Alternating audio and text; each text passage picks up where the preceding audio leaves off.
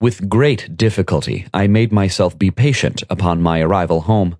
I set the shoes still in their box on top of the bed, plugged my phone into the speaker, selecting my girly playlist, and pressed play. As Christina played in the background, I drew a hot bath. I settled into the tub, enjoying the scent of Japanese cherry blossoms and the tickle of the bubbles against my skin. I soaked, luxuriating in the warmth. The temptation to shave my legs and chest was powerful.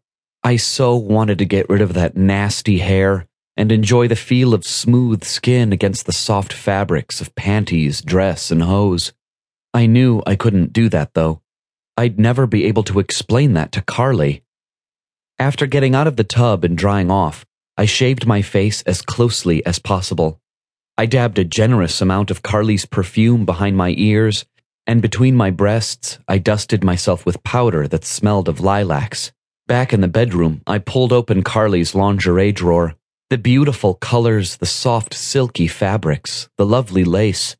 I so wish I could wear beautiful panties like these every day instead of drab men's underwear. Selecting a pair of lacy red bikinis, I began to pull them up my legs. I tried to imagine my legs without all that unsightly hair, how the lace would feel against my soft skin, how the red fabric would contrast with the smooth whiteness. Sitting on the edge of the bed, I pulled the stockings on. Rolling them first, I pulled them over my toes and then slowly slid them up my legs. The stockings hid my leg hair, if you didn't look too closely, that is. I ran my hands down my long, shapely legs, reveling in the soft, slick feel of the hose. Unable to wait any longer, I lifted one of the red pumps from the box beside me.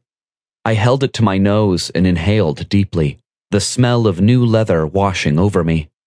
I slipped my foot into the soft calf skin and then did the same with its mate.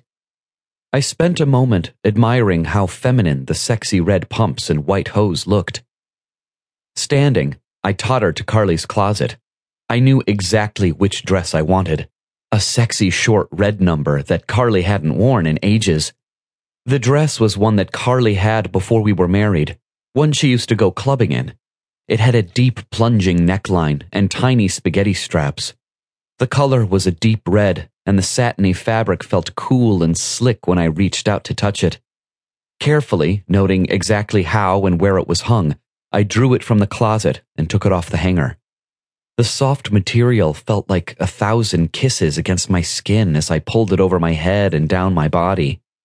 Once the dress was settled in place, I reached up to the top shelf of the closet and pulled down the cheap blonde wig that Carly had bought as part of her Halloween costume last year. I pulled the wig over my close-cropped brown hair and pushed the stray locks out of my face. I walked across the room to Carly's vanity, trying to get a bit of swing into my hips. I tilted the mirror up a bit and stepped back so I could see myself from head to toe. If I could ignore the hair on my chest and shoulders, I thought I looked pretty sexy.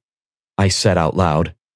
I stepped closer to the mirror, looking more intensely at my face. My eyes strayed down to the tubes, trays, and tubs of Carly's makeup that littered the top of the vanity. If I'm careful and don't use too much, I thought, Carly surely wouldn't notice. I sat in front of the vanity and dabbed a bit of concealer on my face. I didn't dare use enough to truly hide my beard shadow, but I did mute it somewhat. I applied a bit of blush and then lined and shadowed my eyes. The lines around my eyes strayed in a place or two, but what's a girl to do, I thought. I opened several tubes of lipstick before I found the vibrant red I wanted. Like the eyeliner, the lipstick strayed in a spot or two, but it still made my lips look sexy. Pink was singing Get the Party Started over the speakers as I began to line my lips in a dark red that almost matched the color of the dress. I was trying to make a perfect Cupid's bow on my top lip when I heard Carly's voice over the music.